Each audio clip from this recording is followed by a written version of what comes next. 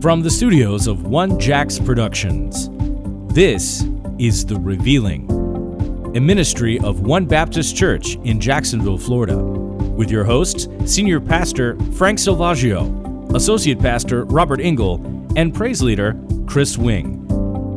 All right, hello once again, and welcome back to another installment of The Revealing. We are back in the studio once again, joined with my brothers, Pastor Frank Selvaggio and Kris Wing. This morning, guys, how are y'all today? Doing good. How about yourself? Yeah, I'm doing good. Frank? Jacksonville, Florida, man. It's 75 degrees out. It's beautiful. I was just about to say it's been Sorry, anybody in the north that's dealing with the cold. I'm not complaining. That's it. So They ask me how I'm doing. I'm like, well, I don't live in New York, so that's good. Yeah. So we're doing well here, and we hope that you are blessed as well.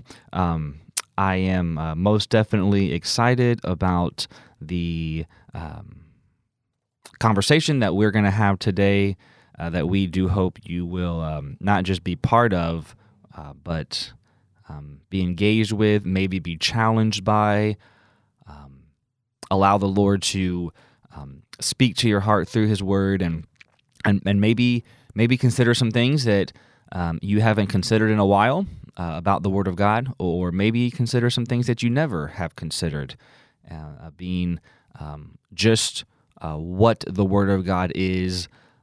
Do we have a complete, full, perfectly inspired and preserved Word of God accessible to us, or do we, as some would say, have the thoughts, the message, the general ideas of God, a Bible or Bibles that contain mostly confidence from God, but there are some passages where maybe there were some scribal errors, or scholars or what have you have added some things, and dates of authorship are questioned, and just all these different things that we kind of hear and maybe personally deal with or wrestle with, really do have some strong and real implications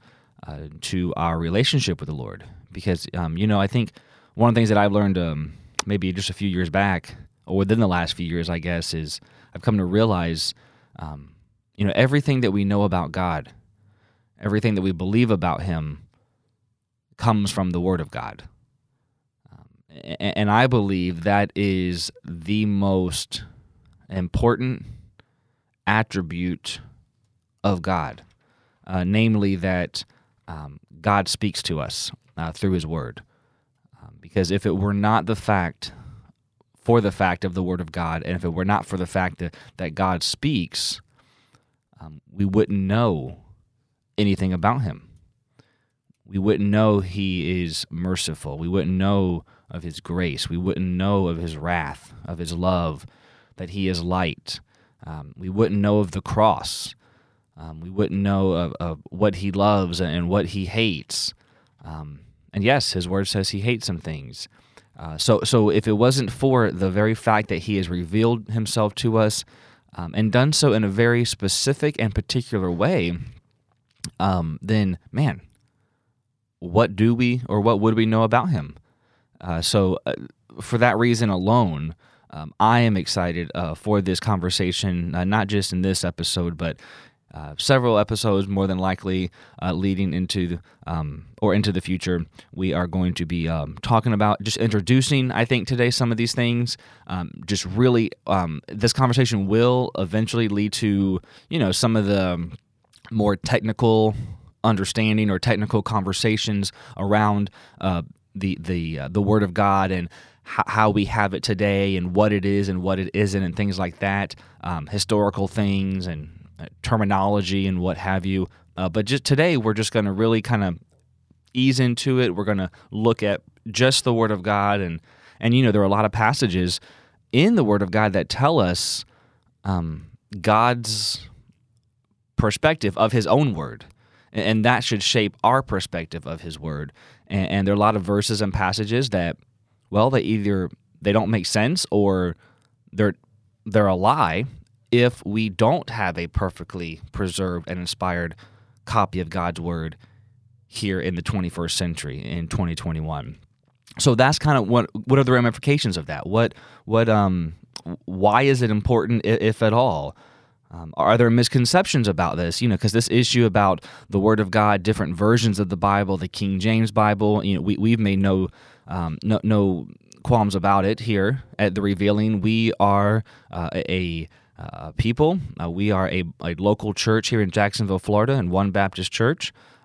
Not just in Jacksonville, Florida, but up in Douglasville, Georgia, and over up in Stallings, North Carolina. And we're part of a fellowship, a much broader network of churches who have a very strong faith-based view of the Word of God, namely that it is found in the King James Version, the authorized version of the Bible, and we have not been shy about that around here, and we don't apologize for that. I, for one, am grateful for that because there was a time when, I didn't know this was an issue. Not so many years back, I wasn't aware. And so I'm hoping that maybe this, like I said earlier, brings to light some things for you. So I didn't know it was an issue, but also once I heard about, there were some people who, and it wasn't the people that I'm here at The Revealing, this was years and years back, but once I heard someone say that, yeah, the King James Bible this and other versions that and things like that, my first thought was, man, what an old school or a legalistic approach and mindset. What a closed mindset to have. How dare you? And so I wasn't mad about it, but I just kind of shrugged it off, rolled it off my shoulders and just kind of like moved on. Really didn't give it much thought. But through the years, as I began to look at this issue and study it and talk with people, and the Lord would teach me things through His Word and through resources like what we're trying to provide here, there are things that you just can't deny, and so that's what our hope is, that these conversations lead to that for you. So hopefully that kind of sets the stage from where we are today and where we're going in the future. But Kris and Frank, I'm excited to talk about these things, and I think today we want to kind of look at, as I mentioned, look at the Bible, look at some verses, and see what God Himself says about His Word, both past, present, and future implications of that. Is this such an important issue? Either of you guys, I'll throw this out there, and we can start here maybe. Is this an issue that's important enough for our listeners to devote an hour of their time over the next several weeks to listen to this episode? Is this important enough for us to carve out time for a special series on this or what have you? And if so, and I think obviously we know the answer is yes because we're doing it, but why are we saying this is important enough to carve out time and to look into this issue? Well, I would say, if you're asking me, it's because either we have the Word of God or we don't. And if we don't look into this, if we don't see what God has to say about His own Word and whether or not He did what He said He was going to do in preserving it, or inspiring it, and preserving it, and making sure that we had it, then we're left with nothing. So the importance behind this is foundational, in that it's either we have the Word of God or we don't. And so wouldn't you say though? I think about this, from maybe an opposite or the other perspective, that I don't hold, which is, well, we do have God's Word. Of course we do. I'm holding the Bible right now, and you have yours, and he has his, and she has hers, and so there's no question that we have the Word of God. There's really not much of a difference there, as long.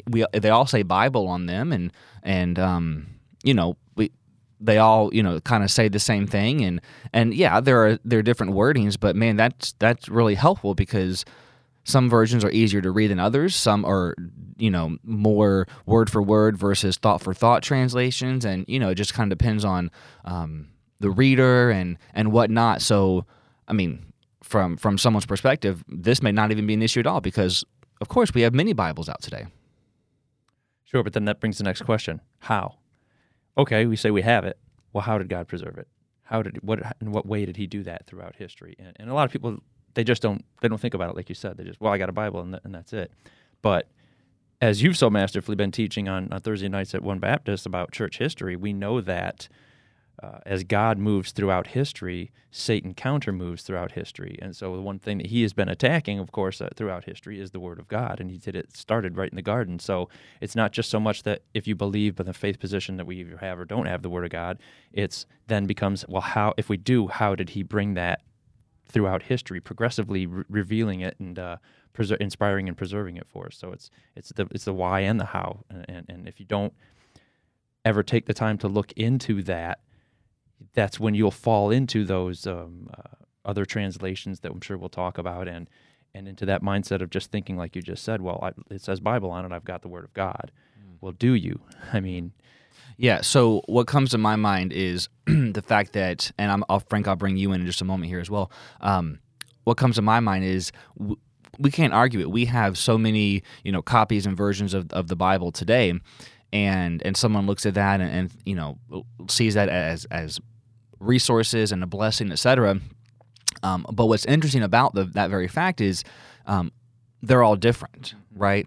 And so I can hold one version of the Bible in one hand, and I can hold another version of the Bible in another hand, and I could find a ton of similarities, sure.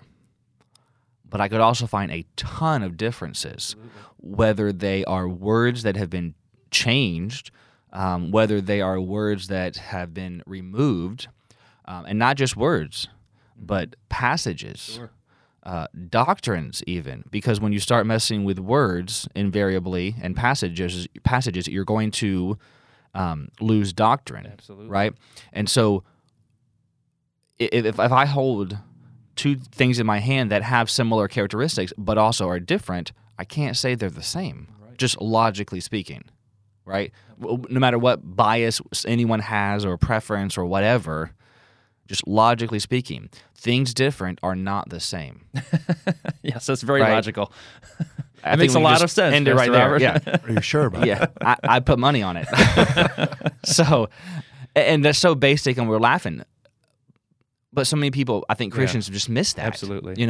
So, and just look into this. The things that we're going to be throwing out here, don't just take our words for these things, but the very fact that, in order to have a different version roll out on the market, there has to be a minimum percentage of the former. I think it's 10% change or something like that. Yeah. Yeah, that has been changed in order for it to be considered a new version, and also to be copyrighted. And they've done that 30 times. Yeah. Yeah.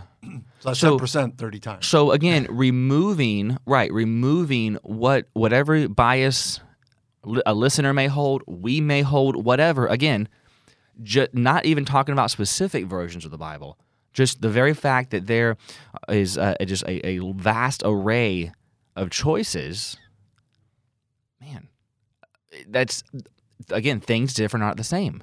And so when you do that, as Frank just mentioned, time and time again, I mean, you can only dilute a substance so much before it just becomes straight water. Yeah, absolutely. And it's subtle. Those changes, those differences, they're very subtle, which we know that's how Satan works. And that's why this is so important. Mm-hmm. Yeah, and so we hold the position that there is one truly inspired Word of God, as we said, and honestly, everything else that is out there, we believe, is a counterfeit, and that goes from manuscripts. So we're going to talk about these in the next few episodes. But we do believe, just like Satan counters God and counterfeits God, both the work of God, the church of God, also the Word of God, and it's not obvious. It's not a Bible that says the anti-God Bible or the Bible of Satan. It's not like that, because that's not what Satan's mode of attack was in the garden. It was to come and to change the words of God. If you look at his discourse with Eve there in Genesis 3, it was to change the word of God ever so slightly. It was to explain what God really meant by what he said, and to give a different approach, and to really look what it led to. So Frank, what are your thoughts here? Kris, thank you for that. I appreciate that. I think I could say, yes, you believe that's important. This is important as well. Why is this important for us to talk about? I mean, I think the word that comes to my mind more than anything is it's about authority. Okay. And you might say, well, I've got this translation, so I have the authority, and I have this translation, so I have the authority. Well, here's my thing. Okay, that is a very simple statement to make. However, just because somebody makes that statement doesn't mean they actually believe that statement. It's like I would say there's a lot of people who claim to be Christian today that, I'm not the judge, but there's nothing to prove that what you're saying is backing up what a Christian looks like, because a Christian needs to look like what the authority says a Christian needs to look like, not what somebody thinks. And so to me, I think this whole issue really is about authority. And we can talk about that. Yeah, we're going to go into that right now. Okay. What does that mean? Yeah. Well, okay, so if we're going to make the statement, and when I say if, we have to come to the point where this has become so real to us that there is no other way to look at it. Because if we're going to make the statement of the Bible being the authority, well, okay, let's not worry about what One Baptist Church says or what anybody says about the subject.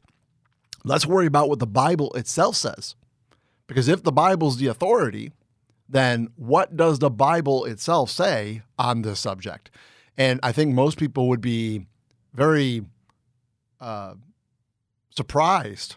The Bible actually talks about this subject quite a bit and has a lot of information in it about this subject. It's testimony, God's testimony of his word. Oh, absolutely. Right. Okay. And so let's just take that for a second. Let's sweep everything else under the rug. Let's not worry about what Pastor Frank or Robert or One Baptist Church or the church down the road or anybody has to say about the subject. Let's just find out what God's word has to say about the subject. Mm-hmm. And I think of things like Psalm 119:89, where it says, "Forever, O Lord, thy word is settled in heaven." Okay, so that's what the word of God says about itself. The word of God says about itself that it's settled. All right. And obviously, when we're saying that it's settled, I think everybody has a pretty good enough understanding that settled means that's it, non-changing. Mm-hmm. It doesn't change. It's settled. So here's kind of how I look at something like that. Let's again, we're talking about what the Word of God says about itself. Okay, so let's take a step back for a second. Okay, John 1:1 is a very, very important verse in the Bible, right? It says, "In the beginning was the Word, and the Word was with God, and the Word was God." And then it goes on to say, "And the Word dwelt among us." And so obviously, as we look at that, the Bible itself is making the claim that the Word is Jesus. Mm-hmm. Okay, we could back that up with hundreds of other Bible verses. Little note to self, if you want to make it, when you see in the Bible when they capitalize the word, that is we're talking about the Word made flesh, Jesus. Yeah. When it's lowercase, he's talking about the actual book itself. Mm-hmm. Okay, so all right, so there's no doubt about it. The Bible's very, very clear that Jesus is the Word. So here's my question. Okay, so let's say that I have Kris sitting in front of me, which I do. Okay, can I have another copy of Kris somewhere else? God, I hope not. I mean, right? Like I can't have Kris over here with less than 2 arms. I can't have Kris over there with no legs. I can't. That's Kris. 100%. That's Kris. I can't have different versions of Kris. There's only one version of Kris. I am one of a kind. And you are, and so you go, well, where are you going with this? Well, because Paul, again, we want to make sure we're saying, what does the Bible say about itself? Because Paul makes a very emphatic statement in 1 Corinthians chapter number 2, that we have the mind of Christ. So either we have his mind or we don't. And we certainly don't have a scattered mind of Christ where we have to figure out his mind. Either he has given it to us or he hasn't. When it says here in Psalm 119:89 that thy word is settled in heaven, there's a couple ways we can look at that. Would we say that Jesus is settled in heaven? Absolutely. But Jesus is the word. It's settled. There is no 10% change every time we want to come out with a new edition with Jesus. Okay. And by the way, at no point does man have any right to touch his word. And just if I could interrupt maybe a little bit here, what I'm thinking about as you're talking about this is that we got to understand that, as Pastor has shown us and the Word of God shown us that Jesus is the Word. You can't separate those two things. Jesus is the Word is Jesus. So the chiefest, if I could say it like this, the chiefest characteristic, if you will, of who God is that he is his Word.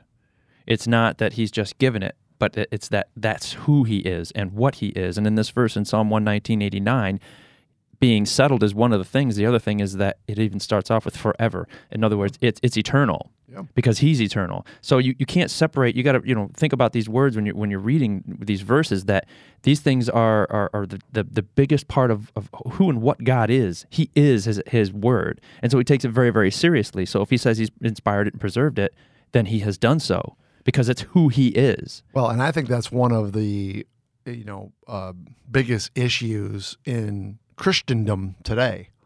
And I say that word Christendom because just because you claim to be something doesn't mean you are. I think one of the biggest issues in Christendom today is you have people who claim to be Christians who don't love the Word of God. But you can't love God without loving his word. Like you said, Kris, they go hand in hand. There's no way you can say I love Jesus and not love his word. He even said the same thing. I know he if does. you love me, you'll keep my words. Well, hence the reason why I'm trying to use the Bible right now as a definition to what we're trying to come at. And I want to go back to, I'll just hang on the rim for a moment with something you said regarding how the capital W Word of God, the Lord Jesus Christ, and the written Word of God. So he is the living Word, and we have the written Word. And you will find scores of passages that describe our Lord in the very same way that his word is described. Absolutely. Right? And so that's why, just for our listeners, that's why we're saying, and you looked at John 1:1, verse 14 there, and so Revelation 19, when he comes back on that white horse, what is his name? The Word of God, right? And so you just can't get around that. So with that, you brought that up to us. With that, we need to pay attention to Paul's warning to the Corinthians when he wrote his second epistle to them in chapter 11, when he talks about another spirit that is being received and another gospel that is being preached and another Jesus that is being believed on. And so this is why we say that there is the Jesus of the Word, who is the Word, and then there's another Jesus or other, and by that different, if I can use this word, versions of Jesus, which are false. And so if we're going to say how many ways to the Father are there according to John 14:6, there's one. Right. There's one way. He is the way, he is the truth, and he is the life. Okay? And so if he is going to have one way to heaven, and he is the Word of God, why would we think, especially based on the warning to the Corinthians about there being another Jesus, another gospel, and he says he is accursed that believes that, then why would he have one living Word of God, but many equally valid and inspired written words of God? Mm-hmm. It just doesn't make sense. Right. Well, no, it doesn't. And, there's some key words that if you were going to be a serious Bible student on this subject, honestly, and I don't mean that to be whatever, but words like knowledge, words like wisdom, words like understanding, those are three very, very important words to this subject. And why I say that is because you can't have different views of knowledge of a subject. Either you have the correct facts or you don't. And the reason why is because our understanding of that knowledge, biblically, turns into wisdom. It's how we understand who God is for real, not Satan doing whatever he does to hide who God is. So God has to have a way to communicate that to us. And there's no doubt about it. Again, as we have said, God has used his word as the authoritative subject to that because he equates it to Jesus himself. And listen, like the point I was making before, so if somebody else walked in right now into this room that looked like Kris, is it Kris? No. And if he started acting like Kris and he started saying, I'm Kris, well, what is he then? He's a counterfeit. Okay? Because if I started to dig into that person's mind, is he really going to know all the ins and outs of what Kris knows? No. Of course not. And so he's a counterfeit. And, that's why the Bible itself warns us of this many, many times. You think of Psalm 138:2, right? It says, for thou hast magnified thy word. What? Above your very name. All his name. God has, so God takes his word. This is how serious God takes it. Above his very name. And we know what God thinks about his name. We could go through all kinds of verses to look at that particular subject. There is power in that name. Yes. So God takes his name very, very seriously. But as much as God takes his name seriously, he takes his word even more seriously. And so... because it's through his word we know his name, right? It's why it has to be that important. Yeah. To him and to us. Yeah. So there's no doubt about the fact that, and again, I'm trying to make the point here is this really is about authority.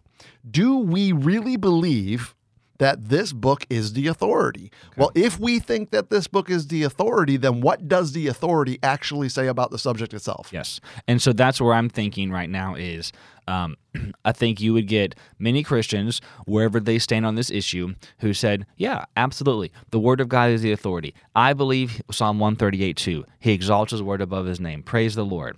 Okay, so if we can find common ground there, because if not, then we can't even move forward, right? But if we can find common ground on the authority, like you said, what does the authority say about the authority, right? So here you go. Yeah. Okay, I got three things. Okay, if that's true, then let's say I have a KJV Bible, and let's say you have a NIV Bible, okay, and we're both reading from it. Can we say that I have a settled Bible and you have a settled Bible?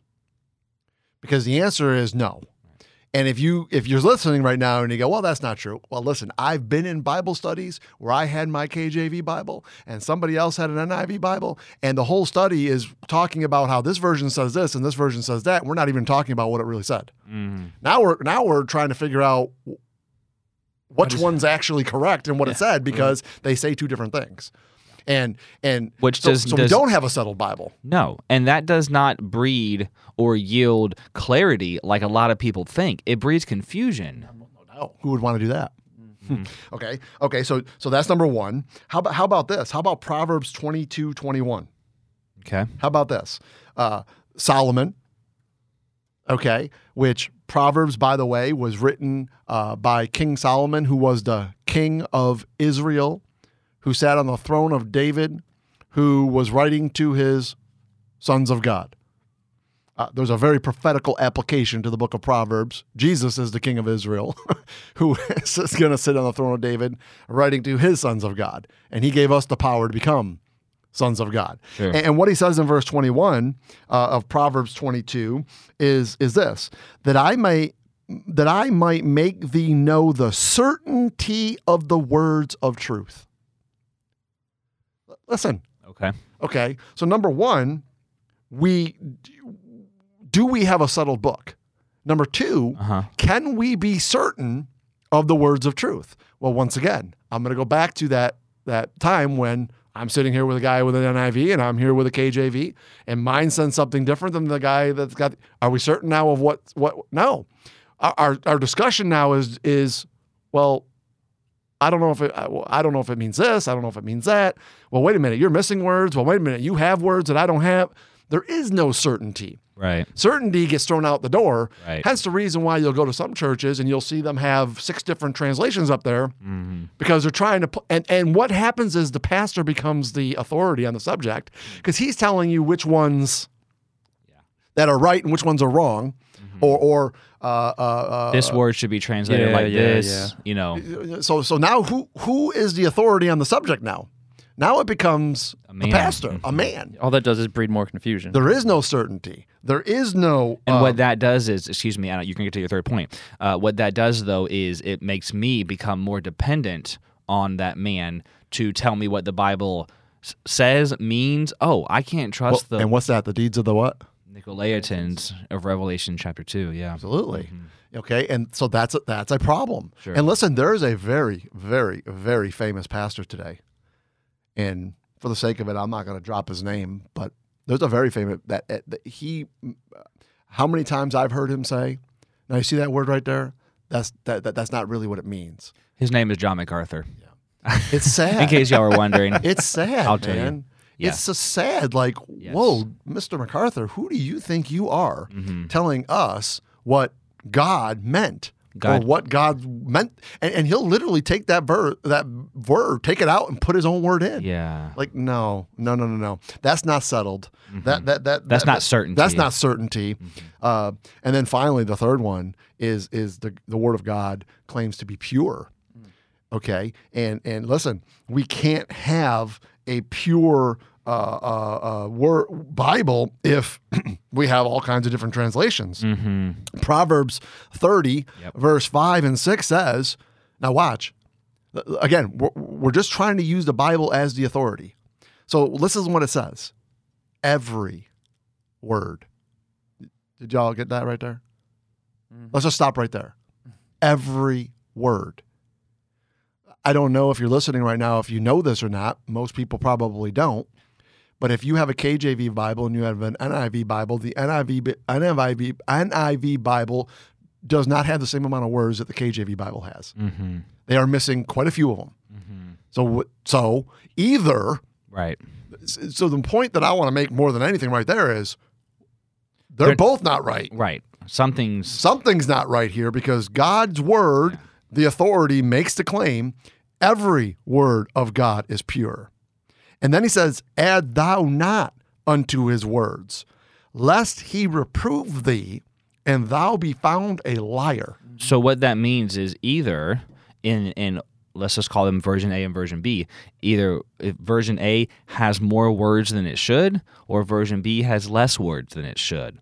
So again, and while we're on that, Revelation 22, because we just said add, so let's now go to the other place where it talks about taking away, where it says in Revelation 22:18, for I testify unto every man that heareth the words of the prophecy of this book, if any man shall add unto these things, God shall add unto him the plagues that are written in this book. If any man shall take away from the words of this book of prophecy, God shall take away part of the book of life. So clearly, don't add. So whether, yes, sir, amen, whether you are holding to a particular version or not, again, you know where we stand, right? We know where we stand.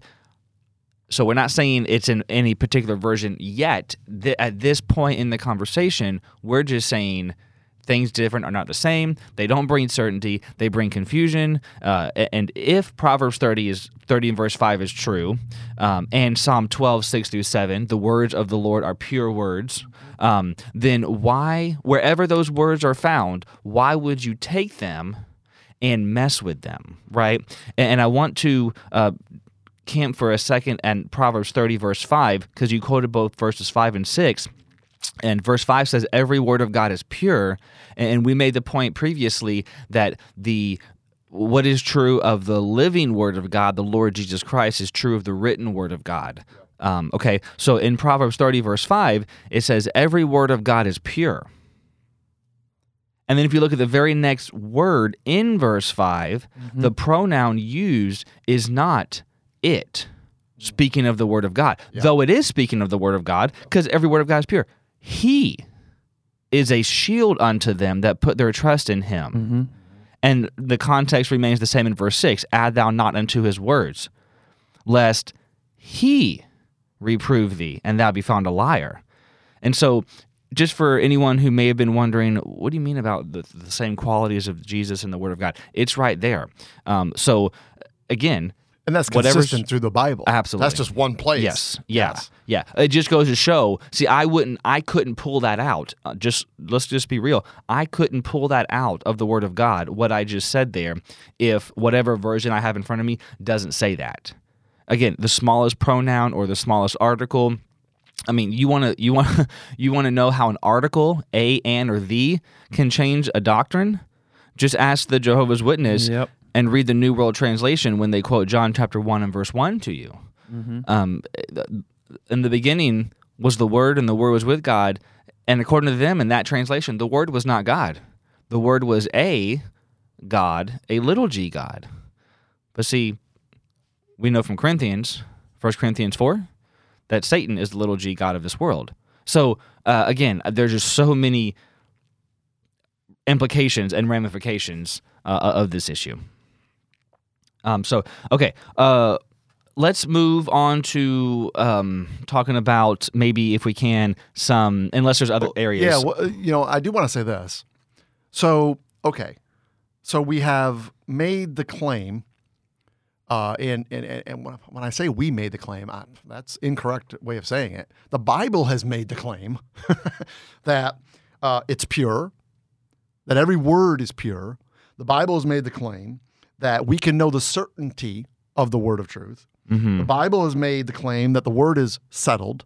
And can I just say this, as humbly as I can?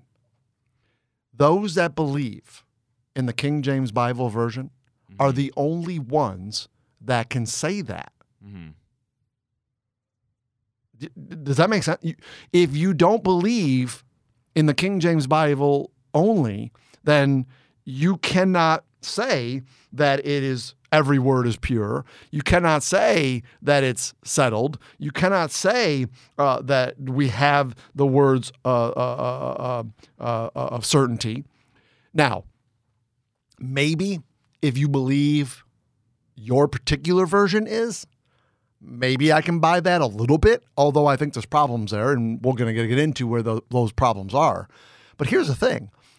Truly, only a King James Bible only person could make that claim.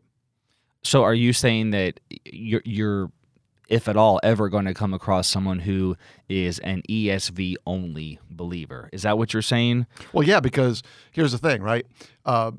You have to now we're going to get into the manuscripts. Okay. And I think that's going to cause some major problems with certainty. You can't be certain because of the manuscript that it came from. And we're going to, right. The only way we can be certain, because here's the thing, if you come up, even if you look at the very beginning of an ESV, usually in the beginning of a Bible, when you look at the first couple of pages before you actually get into the Bible, most of the times, or if you go on the website from who the copywriter who did that Bible, most of the times what you're going to find is things, they're going to make statements like this. This is what's found in the original. We only can believe what's found in the original manuscripts. Okay. You're going to see, if you ever look at a website where we believe in the Word of God and the complete authority of the Bible on the original manuscripts, major Bible seminaries today, major churches today, you just look on people's websites and you read what they believe about the Word of God. If you see anything that says original manuscripts, it's found in the original manuscripts, then you cannot believe in certainty, you cannot believe in settled, and you cannot believe in every word being pure. Because here's the problem. If that's where you think it's certain, if that's where you think it's settled, and if that's where you think it's pure, we don't have them. You mean the original manuscripts do not exist today? We don't have them today. We don't have. So if that's where it's certain, we don't even have a copy of the original manuscripts. So or I mean, what we have is copies of copies of copies of copies of copies, which is how God does it. Right. So if that's what you believe, if you believe that the Word of God is certain, settled, and pure in its original manuscripts, which I'm telling you, go look. If you don't believe me right now, if you're listening right now, go look. See what your church says about the subject if they're not KJV only. I guarantee you it's going to say something on the matter of in the original manuscripts. So I think that's why you said earlier it's about authority. Whether a church or a pastor or a believer realizes it or not, if you are in the back of your mind or in your heart of hearts putting that faith in the original manuscripts, then whether you know it or not, you don't have an authority because the object of your authority or that you're placing it doesn't exist. Mm-hmm. That's really important. By the way, that's on purpose. And it's interesting because you have to pair that together with, we're sitting here, you're talking about KJV only people, which, we get a bad rap as being such. But, Pastor Frank, you just said it, the King James only people are the only ones that can claim that they believe in the divine absolute authority of the Word of God and that we have it. So when you see those churches that do proclaim, it's only preserved in the original manuscripts, and these are the people who aren't KJV only people. They hold to any Bible version.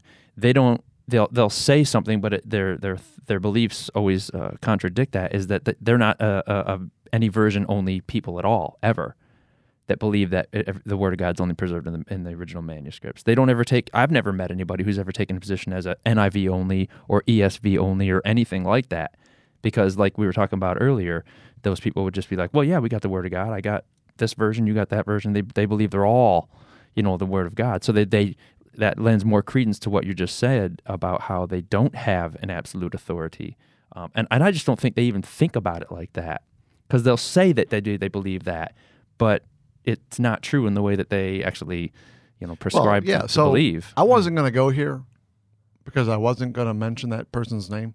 So Sorry. Somebody dropped it. I don't mind. So let's go there. Yeah, we're not being ugly. You're right. So we're not being ugly. Here, I want to give you 4.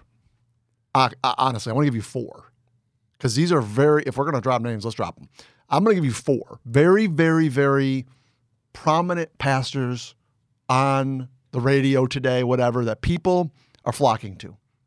And I just want you to hear, I'm going to read for you verbatim what it says on their websites about their church. Okay. About this subject. Let's go. Okay. Let's do it. Grace Community Church, Pastor John MacArthur. Okay. That's his church. This is what it says. If you were to go on his website right now and you were to look at Grace Community Church, unless I changed it, this is what it did say at one point. It said, we teach that the Bible is God's written revelation to man, and thus the 66 books of the Bible given to us by the Holy Spirit constitutes the plenary, inspired, equal in all parts, Word of God. We teach that the Word of God is an objective, propositional revelation, verbally inspired in every word. Got that? Amen. Absolutely inerrant. Okay. In the original documents, infallible and God-breathed. And so here's my question. Okay, well then, John MacArthur, if you believe that every word is inerrantly inspired, every word, then why do you change it? Sure. Do you see the problem there? Mm-hmm. Like, you're going to say that, right, and when somebody's looking at that, you're going to go, oh yeah, authority. But it's not. Mm-hmm. John MacArthur does not believe it's the word and the authority because he changes it. Right. So no, he doesn't believe that. It's a subtle lie. Plus, absolutely. Plus, once again, those original manuscripts that he says are inerrant and inspired no longer exist. We don't have them. So that means we do not have the Word of God today. Mm-hmm. Okay, here we go. Parkside Church, Pastor Alistair Begg. Alistair Begg. Mm-hmm. Okay. Used to listen to him a lot. We accept the Scriptures as our only authority in matters of faith and practice, and our interpretation of Bible doctrine leads us inexorably Inexorably? I don't know. To believe the scriptures of the Old and New Testament are being verbally inspired by God and inerrant and infallible in the original writings, and that they are of supreme and final authority. So the only supreme and final authority is in the original writings that we do not have. So then we don't have a supreme and final authority today. Correct. If you're listening, I want you to grab onto this. That's man. what's being said. This is what is being said. How about First Baptist Dallas? I mean, come on. Robert Jeffress. Yeah. I mean, this theological seminary of Dallas and all, this is all playing out here. Now watch. The Holy Bible was written by men, divinely inspired, and is a record of God's revelation of himself to man. It is a perfect treasure of divine instruction. It has God for its author, salvation for the end, and truth without any mixture of error for its matter. Therefore, all Scripture is totally true and trustworthy. It reveals the principles by which God judges us, and therefore is and will remain to the end of the world the true center of Christian union and the supreme standard by which all human conduct, creeds, and religious opinions should be tried. And if we stopped right there, we would all go, Amen. Amen. Here's the problem. All Scripture is a testimony to Christ, who is himself the focus of divine revelation. It is inerrant and infallible. Guess where? In its original manuscript. And there's the problem. Well, but Mr. Jeffress, we don't have that. So that means we don't have everything you just said. Mm-hmm. So everything you just said, if it is dependent on the original manuscript, then everything you just said is, well, that's great, sounded great, but we don't have it, so none of that matters. There's no substance. There's no substance to it. Finally, Pastor Charles Stanley, First Baptist Atlanta. This doctrinal statement reflects the broad, mainstream, conservative, evangelical tradition, which is consistent with the teachings of the Bible and which has stood the test of history and experience. We specifically affirm the following doctrinal truths. We believe that the entire Bible is the inspired Word of God and that men of God were moved by the Holy Spirit to write the very words of Scripture. The Bible is therefore without error, inerrant, guess where? In its original manuscripts.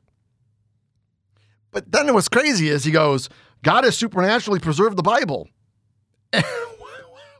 If he supernaturally preserved his Bible, then that would mean we have the original manuscript, which we do not have. Mm-hmm. And so that's why I make the statement that was so emphatic. KJV only people are the only ones who believe that we have a certain settled and pure Word of God, because we're the only ones that can believe that. Yeah. Other people cannot believe that because by the very statements they're making themselves, we don't have original manuscripts. Yeah, and I was actually just now checking on that last particular quote. First Baptist Church there in Atlanta, Georgia. Charles Stanley has since retired as the senior pastor there, but I was just reading verbatim as you quoted that particular belief statement off their website now, and it is the same exact thing. Of course, have a new senior pastor, but it's all the same statement of faith. And as you said earlier, Frank, you'll see that in some way, shape, or form on a vast majority of faith, statements on church websites today. So here's the thing. If you, and again, right now we're just trying to lay a foundation. Mm-hmm. Okay. Why do we believe the KJV? And certainly over the upcoming episodes, we're going to give far more information to why we believe the KJV. Okay, but let's just kind of give a brief, if you will, overview. Okay, either God, in His authoritative Word, who said, right? You quoted Psalm 12, 6, and 7, right? Mm-hmm. The words of the Lord are pure words, tried in the furnace of the earth 7 times.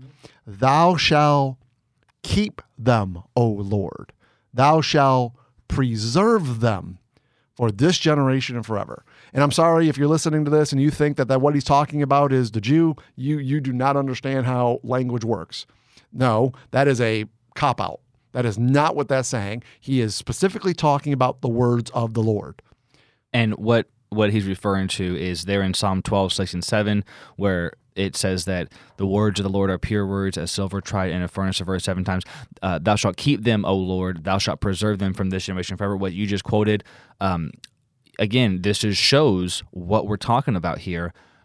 Other more modern versions will reference the skip verse 6 when he's clearly in context talking about the words of the Lord, and say that the verse 7, what is being preserved from this generation forever, is skip the previous verse 6 and go to verse 5, where he's talking about the poor, the needy, maybe even the Jew. And so, again, words subtly completely change the doctrine.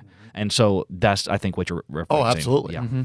And again, that's why I want to make that statement right from the get-go. This is about authority. Either God preserved his word, every word, or he didn't. Okay, and he didn't preserve it in an original. He never made the promise that he would preserve it in an original. Right. Matter of fact, I think there's good enough, if you just start to think logically, you go, well, why wouldn't he do that? Why wouldn't he just give us the original? Well, because this is why. Just think about it logically. Because if I had the original, what could I do to it? Whatever you wanted. I could do whatever I want to it. So the way God chose to preserve his original copy, if you will, was through copies of copies of copies. And you have to believe, do I believe this is a faith position? Yes, I do. It is a faith position, okay? Because there's no way any of us can emphatically prove what we're saying outside of believing God at his word. Okay. And although I think that's good enough, but if somebody wanted to argue the point, we could play that game if we wanted to. But what I'll say is either God preserved it or he didn't. And I would add, if God, listen, this is just a matter of, and we could go in all kinds of different directions now, but let's just take this one. Because I think this is one that we should be paying attention to. Jesus says that it's my words that will judge you in the last day. So if we're going to be judged by the word of God, then it would just make justifiable sense that we have them, that he did preserve them, every single one. Because if we're going to be judged by them, yet they were in the originals, which we don't have access to, not only access to, but the Hebrew and the Greek and the Aramaic understanding and wherewithal to be able to, there's such a small, minute percentage of people on this planet that even have any kind of a working or an understandable knowledge of such language. But to hide his words that will judge us in the last day in those original manuscripts, that's not synonymous with God's characteristics. And it's leaving it up to man of to who figure he it is. out. Yeah, right. Which he does not do. And listen, I don't know that we can be judged on ideas and concepts. Because when Paul's talking about the judgment, he says every mouth will be stopped and the whole world will become guilty before God. We can't look at God and go, well, this is what I thought it actually said. No. God's going to make it very clear. This is what I said. Okay, and for him to be able to judge us in that way, then that must mean we have it. Because if he can't judge us in that way if we don't have it. And again, I go back to those three things. Either we have a settled, certain, pure word, or we don't. And when it's all said and done, whether you believe this or not, the end of the story is, and the way this is going to shake itself out is, only somebody who claims to be King James only can make that statement. They're the only ones that can say we have a settled, preserved, certain, pure word of God. Anybody with any other translation cannot say that. And again, the reason why I say that is because we don't have originals. So now what? And you see that played out biblically when you delve into this whole entire thing of original manuscripts, and God does not and never has put any emphasis on original anything or original manuscripts at all. And again, so you see that played out in Scripture, and just think just basic real quick with the few minutes we have left, how God would show that in his word. And he's done so masterfully. You go to Jeremiah 36, that's a key chapter that we don't have time to go into, where he actually sets the whole thing up. 38. But, is it 38? Pretty sure it's Jeremiah 38. I think it's 36, but I could be wrong. It's 36. Is it? Yeah. Yeah. But just a quick example, if you can go read Jeremiah 36 and look into it for yourself, because we don't have much, unless we get into it in some future episodes, which we might do. But you just think about this thing of original manuscripts, okay? Just think of Moses when he went up to the mount to get the Ten Commandments. He took the table of stone up there, right? And what happened? God actually wrote with his own finger those 10 commandments on those tables of stone. And on his way down, then God said to Moses, "You got to get down the mountain. The children of Israel are, engaging in worship and pagan worship and whatnot, and they're worshiping the golden calf and all that." And so he's coming down the mountain, and he sees that, and he gets mad. And what does he do? He smashes those tables of stone, right? Oops. Well, those original, quote-unquote, manuscripts that God himself wrote with his own finger are now gone. So what happens? Well, God says to Moses, "Go ahead and hew you out some more tables of stone, and bring those up the mountain, and we'll do this again." So what he ended up bringing down the mountain, the end result was a copy. It was not an original manuscript, if you will. And throughout the scriptures, you see that. I mean, the kings of Israel were supposed to write the copy of the law themselves and put it into the Ark of the Covenant. Sure. That was something they were supposed to do. Those were not originals. Those were copies and copies and copies. God always preserved his word, as he said he would, through copies, not original manuscripts. And again, you go to Jeremiah 36, you see that whole entire thing played out. So this topic of original manuscripts and the Word of God, and we having it and not having it, comes down to inspiration and preservation, which I'm sure we're destined to talk about in more detail as we continue this conversation. But, just, again, we were talking about what does the Word of God have to say about itself. Go and look it up. You can study it out and see how God, what he really does put his emphasis on, and it's never an original anything. So, Okay, so let me just say this, and then we can kind of close this first episode. Sounds good. I just want to talk about some misunderstandings that we have today when it comes to this KJV only issue, if we can. Just a few of them here, right? The Bible version issue is largely a choice between the old language of the KJV and updated language of modern versions. That's one of the first ones. Is, I just can't understand the old language. God has been so kind to us to update the language into something I can understand today. Okay. If you go to any Christian bookstore, that is basically what they're going to say to you, right? Hey, why don't you take this Bible? It's much more easier to understand. Okay. Number one, no, that is not true. Right. That is a fallacy. Okay. We'll talk about that in the upcoming episodes. I just want to lay some things down here. The difference between the Greek received text and the critical text is slight, mounting to only a page of material.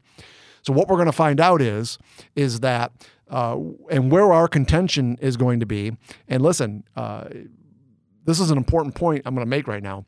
The real issue is not the English translations. The real issue is which manuscript did they use to bring the English translation. That's where the real issue is.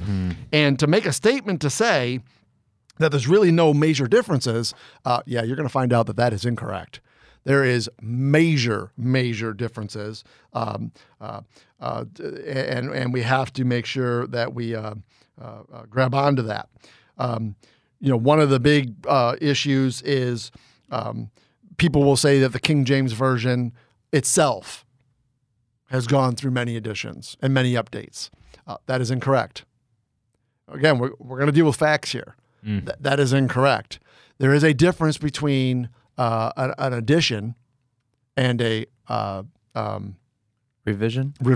And maybe we could talk about that. And we're definitely going to talk about that. That's important. And it's very important to understand that, because when somebody makes that statement, you got to make the statement correct. Yes, the King James Bible has gone through some revisions, but it has never gone through another edition. We still have the same edition that the 1611 was originally, if you will, laid out in.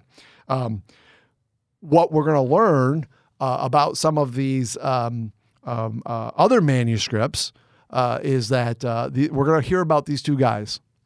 that we want to make sure we put on in our wheelhouse right now. Okay. Their names are Westcott and Hort. Mm-hmm. Okay. We need to do some understanding about who Westcott and Hort were and what they believed.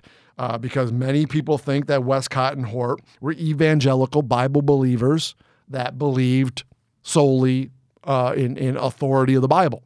Well, we're going to read some actual written statements by those guys and see if we think that that's actually true. And just so our listeners know, who are Westcott and Hort? Westcott and Hort are the ones that really pushed the whole idea of the Nestle's Greek New Testament that we have today. Yes. And believing that the oldest manuscripts are the best. They absolutely hated the King James Bible version.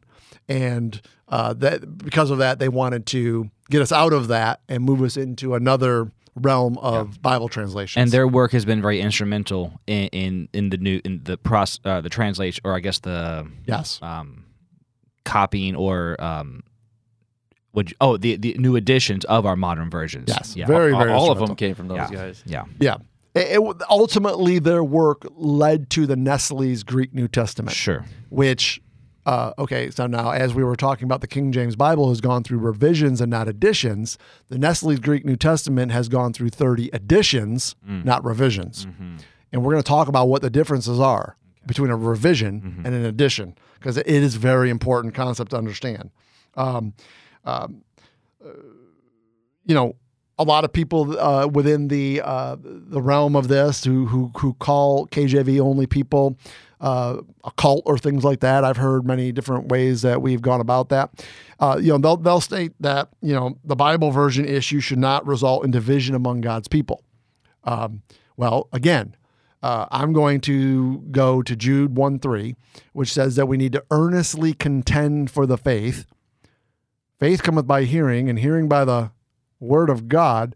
If we're not contending for the Word of God, then what are we contending for? And I would say, well, wait a minute.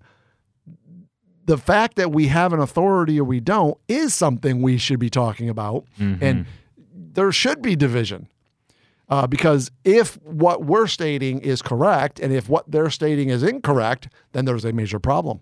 And we need to focus on that. Now, if what we're stating is not correct and the facts don't back us up, then I would agree with that. However, the facts absolutely 100% back it up. Okay. Maybe a final thing is, the whole idea, King James was a homosexual. Do you think God would use King James? Well, God didn't use King James to do anything. Sure. As far as the translation itself goes, did God use Pharaoh to accomplish his purpose? Yes. God can use anybody to accomplish his purpose. King James had nothing to do with the actual translation itself. Did he commission the translation? Yes. But that doesn't mean King James had anything to do with the translation itself. And so to use that as a cop-out is unfortunately an incorrect view of this. And by the way, although we now call it the King James Bible, and I think that is something that has probably happened in the last 100 years or so because people are contending against it. And so we want people to know it's the King James Bible because they want to be able to say, oh, he's that homosexual king who did that. Okay. The actual original name for it was the Authorized Version 1611. Yeah. Okay. So let's just make sure we get that. That is the technically correct term, is the AV 1611. Anyways, I just wanted to kind of lay some of those things out because at the end of the day, when it's all said and done, here's where we really got to grab onto this thing. Do we begin with the Word of God or do we begin with the word of men? Because that's really the question that's going to lead us into this whole controversy.